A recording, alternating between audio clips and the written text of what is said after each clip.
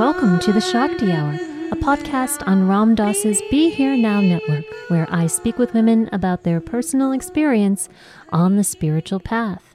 My name is Melanie, and today I'm sharing a conversation with the lovely Vera de Chalambert. I was introduced to Vera's work through our mutual friend Mirabai Starr, and I was turned on to her articles, Kali Takes New York, A Sign of the Times, and Kali Takes America, I'm With Her. And she has a beautiful, deeply rich and poetic way of sharing her experience in the spiritual, non-dual healing and in her work with the divine feminine. And it was super, super fun to get a chance to talk with her and to hear her take on the emerging feminine in our lives today. I hope that you will enjoy this conversation, and please do go to the Shakti Hour page at BeHereNowNetwork.com, where you'll find links to all of Vera's work and website. And also, please go to Patreon/Shakti Hour. I've started a new Patreon page that has some extra reflections on some of the conversations I've had, some special guided meditations, and other offerings that you can find there. And also you can subscribe there and become a patron of the show and receive special rewards. And I really want to have the page become a place where we can engage in some deeper conversations, possibly about some of the issues that are coming up here on the Shakti Hour. So don't feel that you have to become a patron to enjoy a lot of the free material there, and also just to come in and access that and join in the conversation around the Shakti Hour and all of the wonderful insights and wisdoms that have been coming up over the course of this series. So thanks so much. Please remember to subscribe to the Shakti Hour on iTunes, and thanks again for listening. So Vera, I really want to kind of kick off with just this beautiful quote that is on your website about the nature of consciousness. You say, "It is the nature of consciousness to seek wholeness. It is our destiny to find it everywhere." How can you reflect on that in this moment? Oh, I mean, perhaps that is the nature of the feminine. Yeah. You know, that place where we don't have to earn anything, where we don't have to earn our place in the circle of life, where we don't have to earn our wisdom, where somehow who we truly are is always already here. That place in us that feels, if only I had another degree. If only I sat with the right spiritual teacher or another spiritual teacher, or longer or better, or have been more devoted, or whatever it is that's the story. The permission of the feminine is to put that story away. You already are what you're searching for. You do not need to earn your right to speak, to share, to teach, to be who you are. Your word and have always been. And that place in us that feels, I can share my voice if only I were to be recognized. If someone gives me the authority to speak, right? If someone gives me the approval, right? Like that's sort of the patriarchy speaking through us. And for me, I see the feminine as that aspect of reality that that disrupts and undercuts that habitual kind of that habitual pattern of the ego that keeps us loyal to the false self. I like that you use that word permission in there. That the feminine offers a permission to be whole. Yeah. And how has that evolved in your life? Like, how have you come to understand that? It's very much still evolving. Yeah. It's very much still evolving, and very much in this ground of, but who do you think you are, Vera, to share anything? How dare you speak your truth? How dare you think? How dare you believe that you have anything to offer? How dare you trust your shaking voice? How dare you speak from a place of not knowing? How dare you know anything? How dare you not know anything? So for me, especially this last year of my life, where I've been called to step up or step in a little bit more publicly into the collective discourse, has been such a year of how the fuck dare you. And that voice of you're not enough, smart enough, ready enough, wise enough, spiritual enough, you are too much. You're too much of a mess. You're too much. You're too chaotic. You're too unstructured. You're too unready for me, where I am both too much and never enough, have been so profoundly up. And I don't know a single woman for whom those places are not up in stepping into, or perhaps a single human being, but I'm thinking in terms of women at the moment, where the rules have been a bit different for the feminine. Even in the sense of having a space, a place in spiritual discourse, right? I mean, every spiritual tradition that I know of, and my background is a scholar of comparative religion, but every religious tradition, maybe to the exception of maybe the, I don't know, Shakta, Kashmiri Shaktism, for example, which is basically non-existent at this time, but yeah. Right, and it's always pretty perfect, but this place where you could have vision of the goddess, and then by receiving, you had the authority to speak, because it wasn't a man that would give you the authority to speak, but the goddess herself. But really, every religious lineage, every religious tradition has been created for men by mostly celibate men. And so the feminine voices have been almost completely and universally excluded, to few exceptions, who could navigate those forms of power and patriarchy successfully enough so that their voices could emerge. But really, I don't know that we have models of what it's like when you say, I wanted to create this Shakti power to allow for this feminine discourse, for women's voices to emerge in this uniquely feminine way. What I love about that is that we have no models for it. We are emerging as the models for it. You said it sort of to allow that unknown, vulnerable territory, for which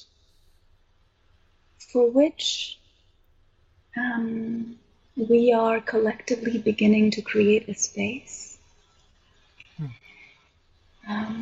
What does it look like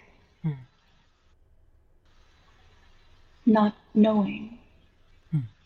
And can any truth or wisdom truly ever emerge but from that complete surrender to the unknown. Ralph Waldo Emerson says, only to the degree that we're unsettled is there any hope for us.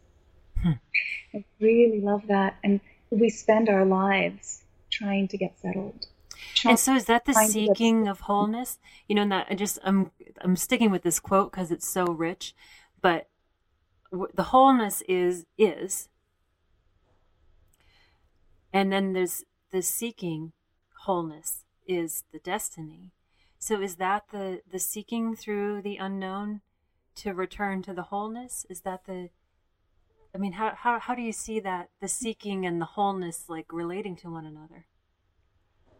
Well, I think that's the yes to the known and the yes to the unknown, the yes to the hope and the yes to the hopelessness. All of these aspects that, you know, the way we typically function is, you know, the spiritual is okay as long as it's bright and shiny and certain and given to us in this transmitted way, and as long as it's positive, and as long as we have it together to some degree, right? There's all of this way in which we tend to, in the beginning, especially of our spiritual life, function through exclusion of everything that's inconvenient within us, everything that's quote unquote unspiritual or not spiritual enough. How do we purify enough to be worthy and holy?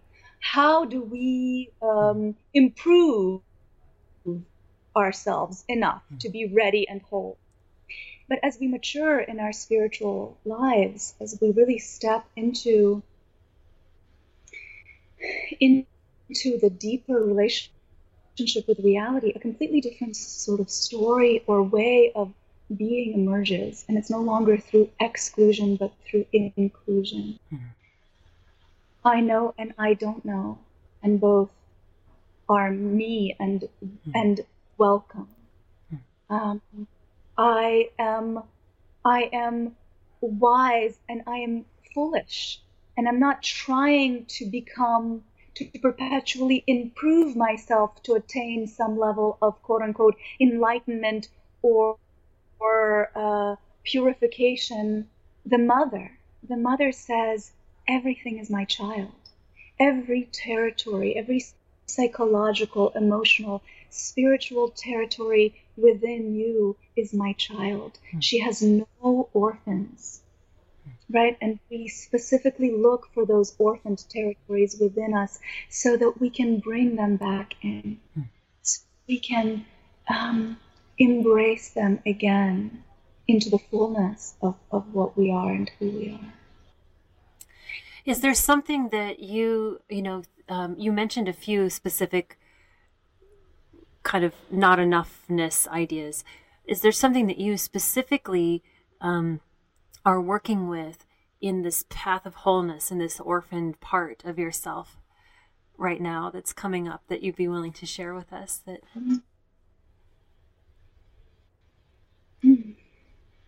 a really good question.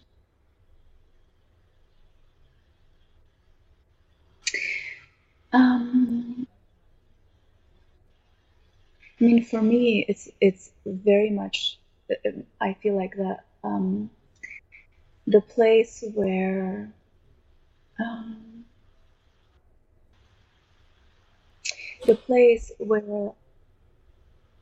who do you think you are? Mm-hmm. Who do you think you are? That then connects to this place of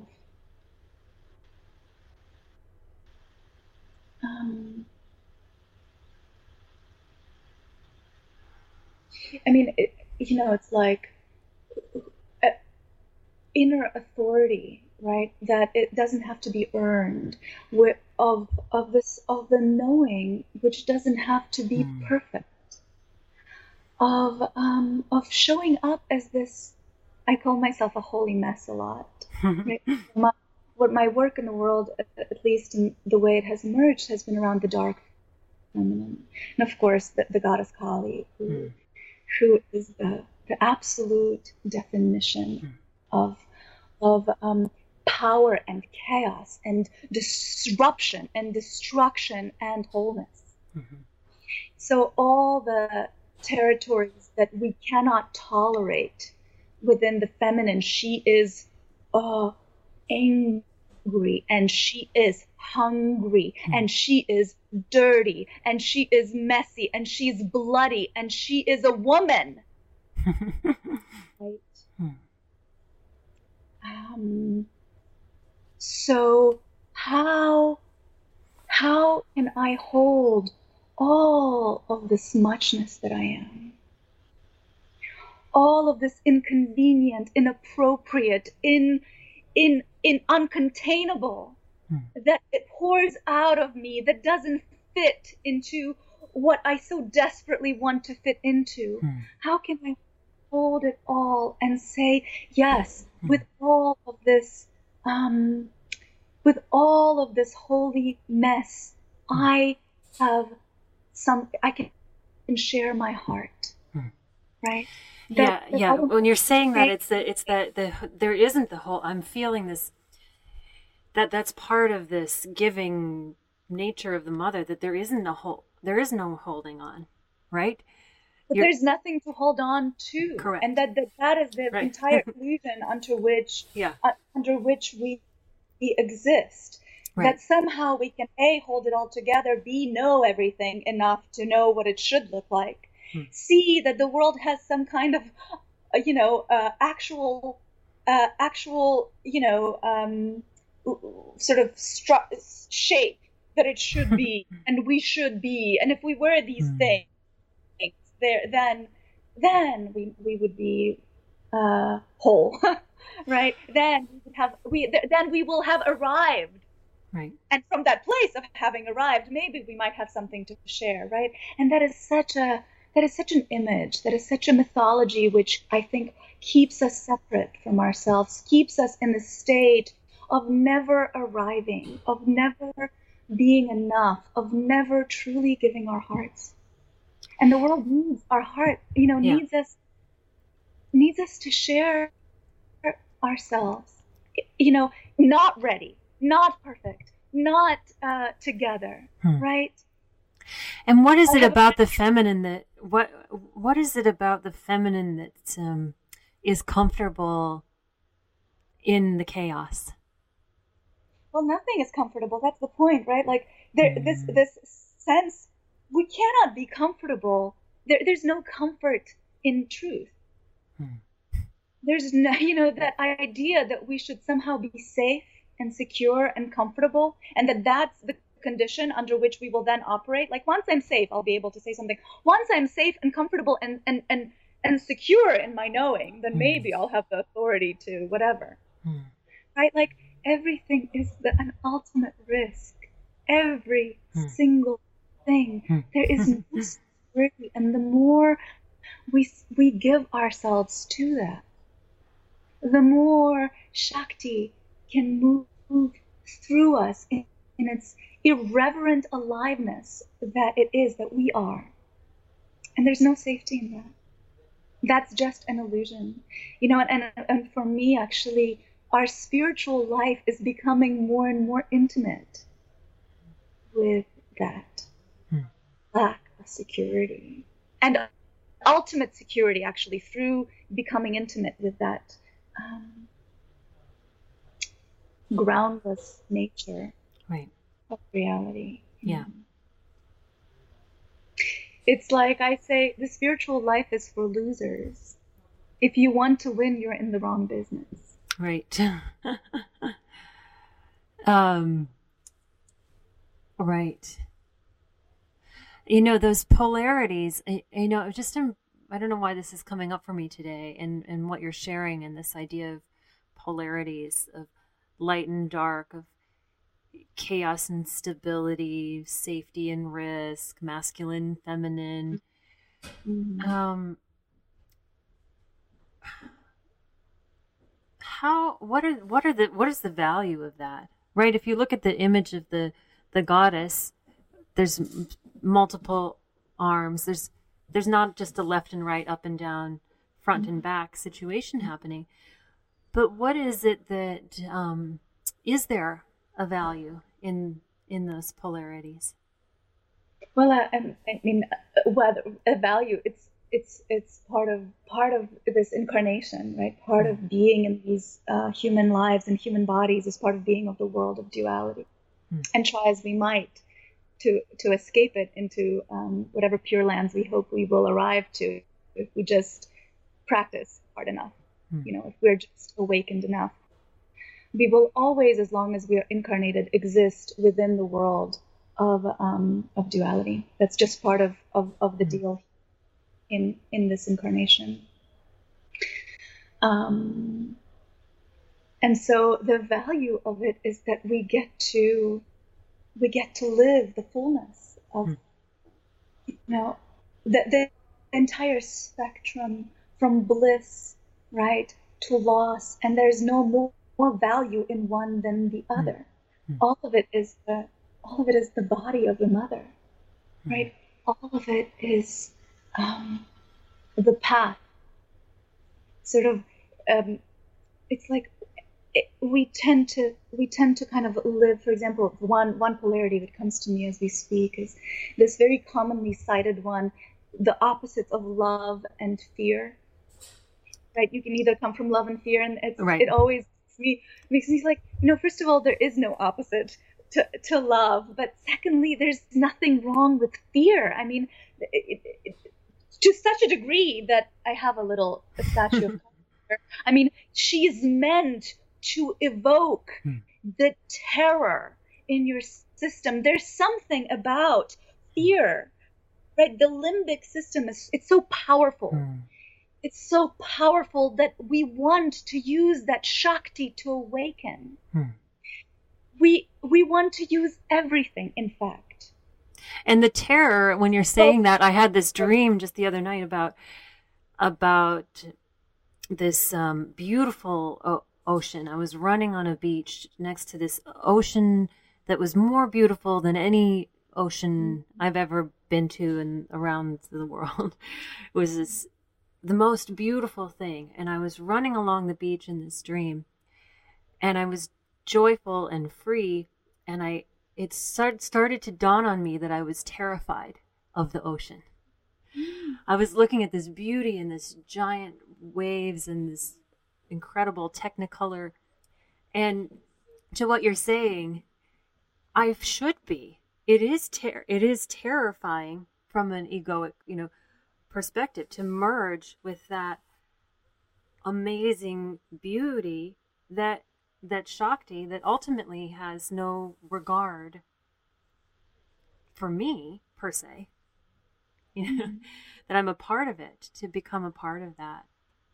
And so in that fear does inform me. It is the love. Yeah.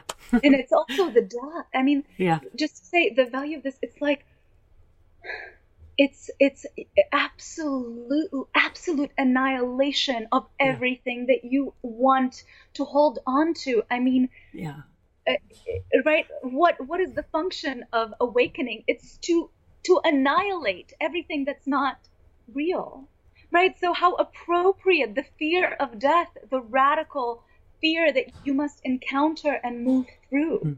It's like, our favorite, one of my favorite beings is, and I'm sure it's mutual, is Mirabai, Star, who's, I feel like she's this living prophet of the world's soul that we have to cohabitate with at the same time.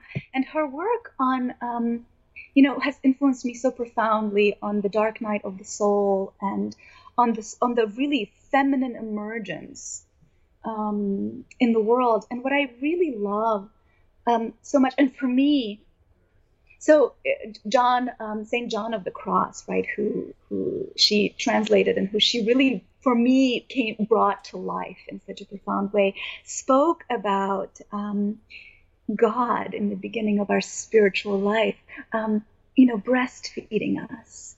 This sweet mother God who is giving us her sweet milk, and we're just these infants, and we're suckling her. And then something happens, and what happens is the beginning of the process of spiritual maturation. And the dark night of the soul, when everything we know begins to be stripped of us, and we're kind of sent into the desert, into this darkness that completely annihilates the ego. So it is the process of growing us, of spiritually maturing us. It's not for the faint of heart, and it's inescapable. But what I really love, and this is where my work kind of, I feel like, comes in, or intuitively I somehow reframed it.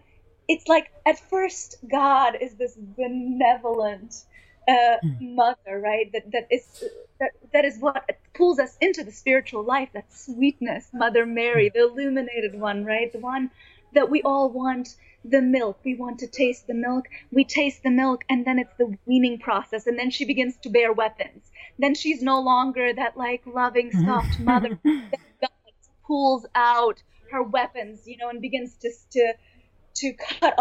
cuts off our head, like this fearsome aspect of reality. We begin to experience God. And so for me, that really is so much Kali, right? Yeah. Like part of reality that is woven into reality, which reality itself begins to burn you up, begins, to wean you off that sweet, infantile spirituality, right?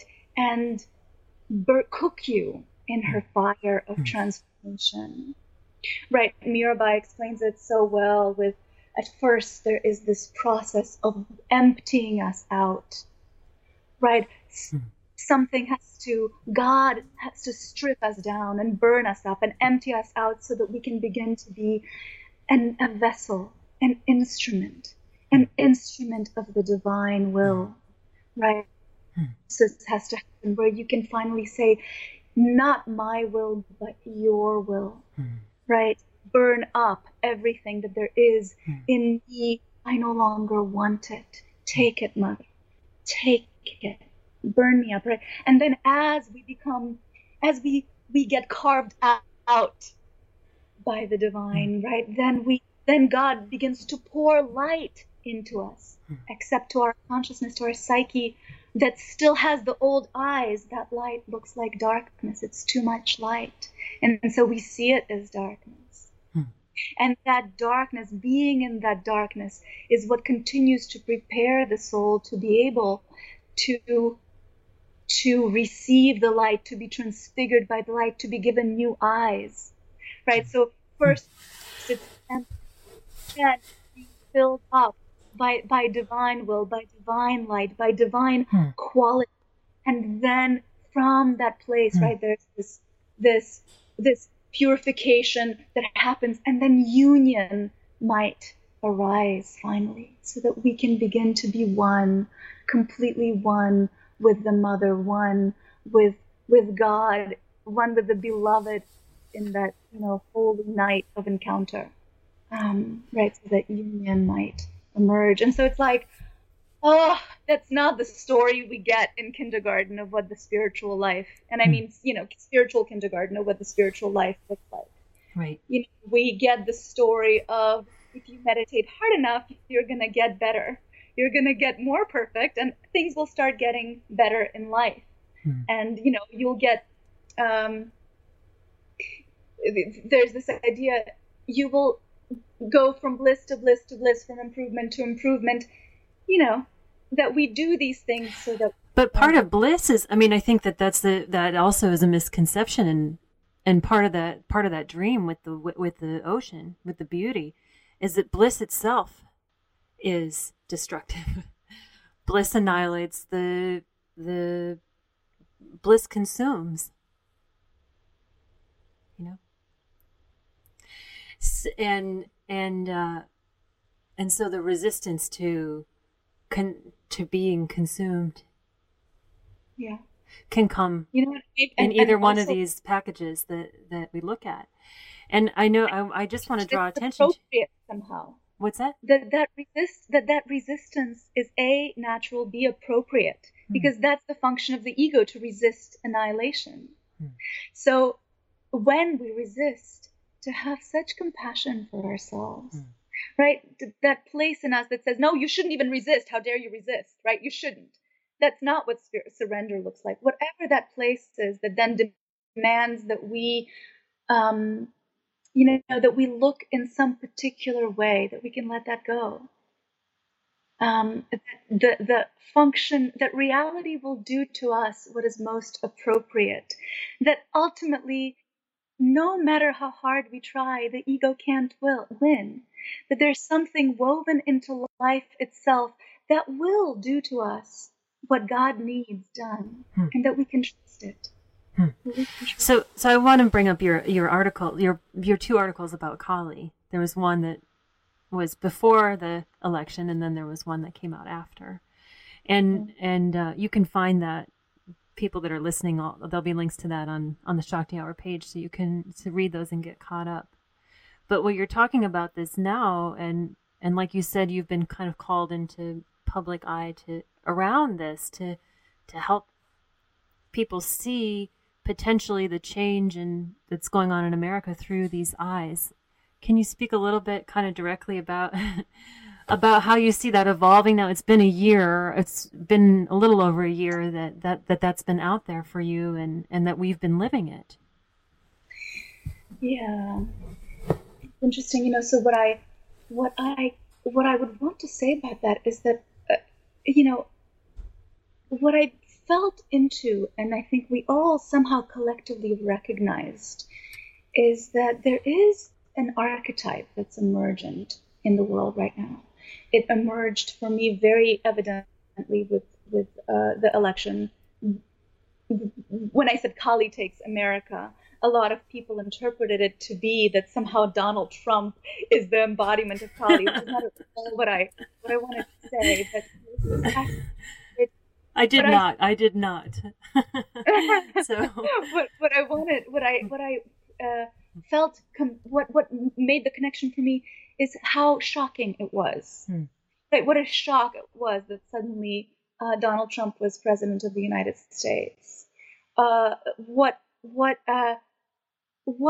shaken up we all felt by that. What a stripping of illusion of America happened to some degree. Right? That what emerged we needed to see, that somehow the illusions that needed to be shattered got shattered in just so. And that's happening with our recognition around climate change, which is no longer deniable in any way.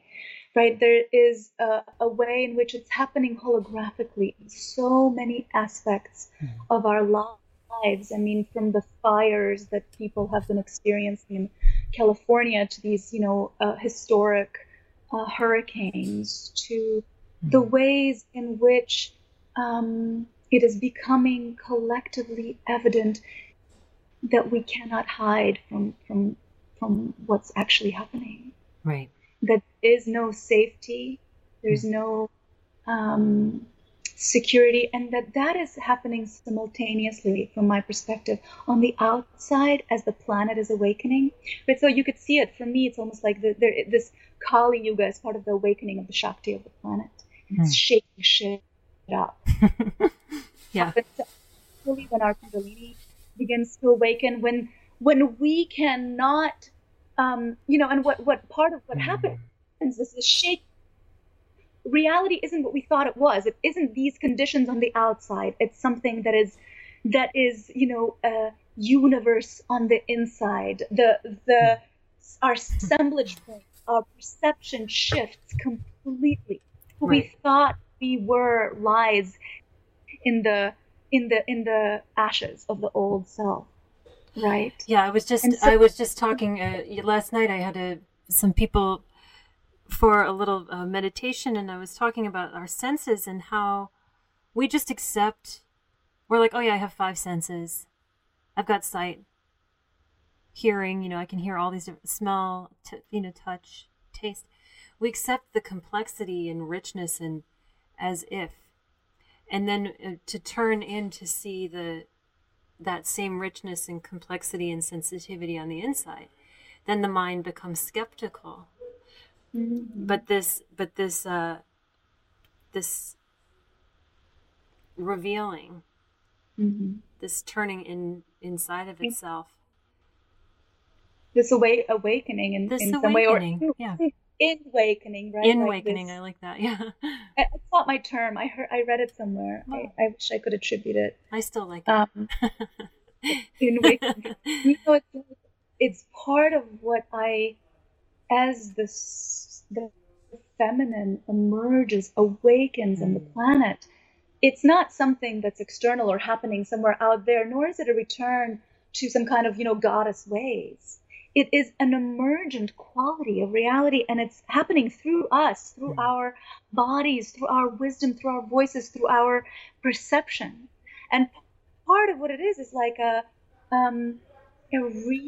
exactly as you said, sort of like, how do we begin to be loyal to what we know beyond our five senses, to what we know with our hearts, to what we know with our feminine wisdom, which is like the set of beliefs that we inherited from the outside. And I really just want to point this out, because I really love how you said that it's emergent, that it is not a return to some time pre-existing thing or some toppling of one thing for another thing, and that's really the difficulty of that we are holding birthing. We are birthing it. It's like Meister Eckhart, my friend Adam Bacco says, uses this quote. He says, what good is it that Mother Mary gave birth to Christ 2,000 years ago? We are each called to become the mothers of God, because God is always needing to be born. And so really the call collectively today, in every age, but I feel today more palpably so than ever, is that God is birthing through us. We are each, becoming the mother of what needs to be born through us. It's like we're self-birthing. And what does that look like? It's messy and it's ugly and it's painful, and the contraction comes and you feel like every one of them is gonna kill you. 30 hours before, I can tell you.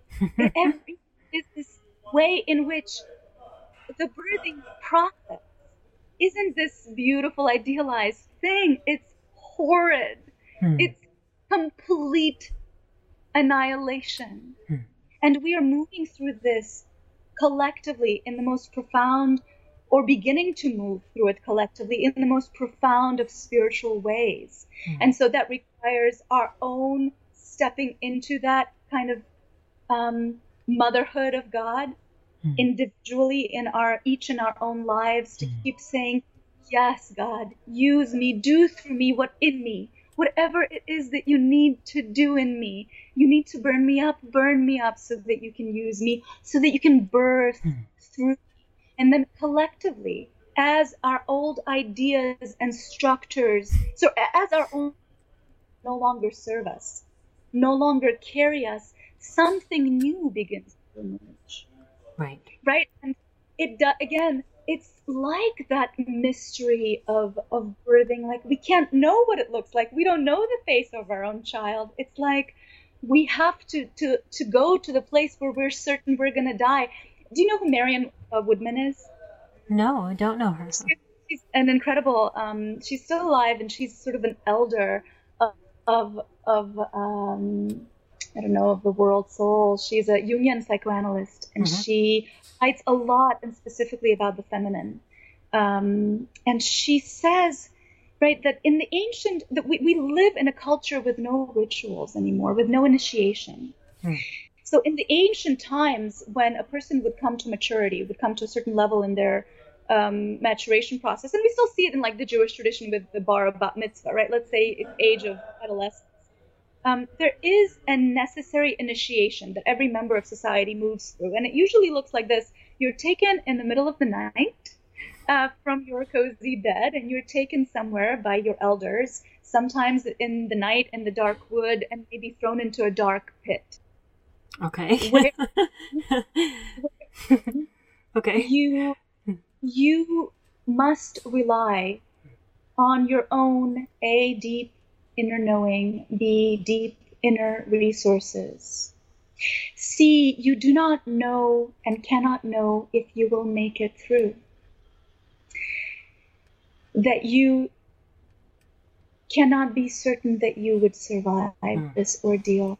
And that as you do, as you use everything within you, as your sight adjusts to darkness and you begin to see in the light, as your inner resources emerge, the kinds you never knew you had that emerged from complete unknowing, as you emerge from that initiation, you become an adult. You become a worthy and sure member of your tribe. And so in the absence of the rites of passage, in the absence of such initiation, something that must happen spiritually, and spiritually, of course, that initiation is the dark night of the soul, right? Reality initiates us, whether we like it or not. And that part of what, some people say, like, part of what's emerging is a collective initiation. We are now in a global dark night of the soul, where we do not know if we have been thrown into a dark pit, and we do not know if we will make it. And that is necessary, and that is good, and that is part of our maturation and initiation into a kind of collective spiritual maturity. And do you see yourself as like a spiritual doula? I'm getting this image of you as like a oh, it's beautiful. Yeah. Well, first of all, I love that image. Well, I don't see myself as any more of a spiritual doula than you. Yeah. I think that what's happening is that we are each called to other birth. We're each the doula now, right? We are being called to do this work for each other and for ourselves. And so maybe that's also part of what is so specifically feminine in us, in both men and women, I want to say. So this isn't a conversation among women for women. This is that feminine aspect within both men and women that is emerging and emergent and naturally pouring forth from us, where that is naturally occurring, right? This kind of a doulership, if you wish. Yeah. For each other. How can we be that for each other?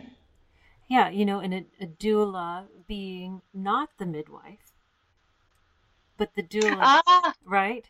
The midwife being really specific, right? Thank you for being specific. That's rare. Yeah. Because there's something about the doula that has an endurance to it. And this being there, sustaining and supporting in partnership throughout. Oh, I love that. Yeah. Yeah. And so now here we are. We're at the start of a new year, and we spoke a little bit kind of before we officially started about a bit of the chaos and rewiring and realignments that happened over the last little while. And now here we are coming to start this new year. And what do you see as the next steps emerging in this birthing process? Yeah. Well, First, I truthfully don't know. What I find so exciting about this is that I think more and more of us are willing not to know, are willing to touch or to surrender to the mystery that can work even more potently through us if we say yes to it. Mm. So that we dare not knowing. And how does that show up in the day to day? Like, I really feel what you're saying. Yeah. How does that manifest in the day to day? I've got to go to work, got to get my kids to school. So that's a really, really important question. So part of it is developing that inner listening, which begins to build the discernment between the world of, the world of habit, the world that we inhabit, the world in which we survive and must, and that's part of our holy, sacred work. This ordinary world is the sacred, right? This is our spiritual life, no less than anything else we might consider spiritual.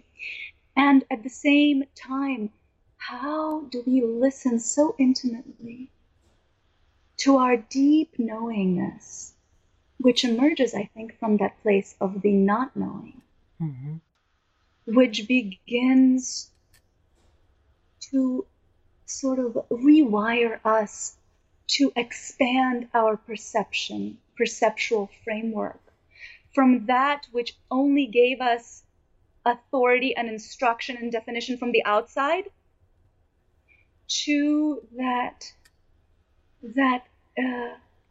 place, that within us that knows what it knows, that intuitive understanding, that feminine knowing. And again, feminine for men and for women. That feminine wisdom within us that knows what it knows. How do we listen and work from that place? As opposed to always asking or always allowing that kind of voice, which I tend to call the patriarchy, and I know that people have reactions to that because then it's like, again, the opposites. But with the patriarchy within us, we'll say, oh, that's not important. Oh, you're not worthy yet. Oh, it's you don't look the way that you should look. Whatever it is, that voice of the false self, right? That voice which demands that you are more that you are, that you should look in a certain way, that what is most significant is not at all significant because, well, it has no use. It has no use in the right, the quote unquote false paradigms of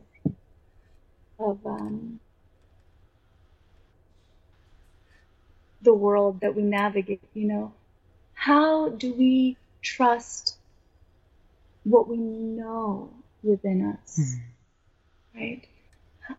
And so for me, day to day, how do I show up at the door of the school from this place of inner knowing? The school's still there. The time is still 8:15. These things are all still these things, but how am I witnessing that or experiencing that from that place? The useless, the place of no use. Yeah, that's beautiful. Or, the place of no use and ultimate importance. Yeah, that's what's so nice about it. Yeah. From this place, like, whether it's those aspects of our relationships that are transactional, like, but what is essential is usually, in the Little Prince, what is essential is invisible to the eye, but there's something more to that, right? Like, it's like part of what we are growing into, part of what we're learning to discern, is how to turn so completely towards reality, right? How to be so intimate with reality that everything we do and are in the ordinary life emerges from that place. Yeah. To being present. Yeah. Yeah. And in that presence is the courage to continue to be present. And to continue saying yes, and not being ready and saying yes anyway. Yeah. Right? And not being perfect and saying yes anyway, and not knowing what's coming next and saying yes anyway. Not knowing, what reality will do to us, but knowing that in saying yes to that, and for me, it literally looks like, Mother, take me, do in me whatever you must do so that I can be your instrument, right? Like, and living from that place of surrender and devotion to truth. That's sort of the place that I'm in myself. To keep reorienting towards, and returning to, perhaps. And so from that place, what would you offer as your piece of advice specifically, and to women and girls who, are on the spiritual path by choice or by desire, wanting to move in this direction?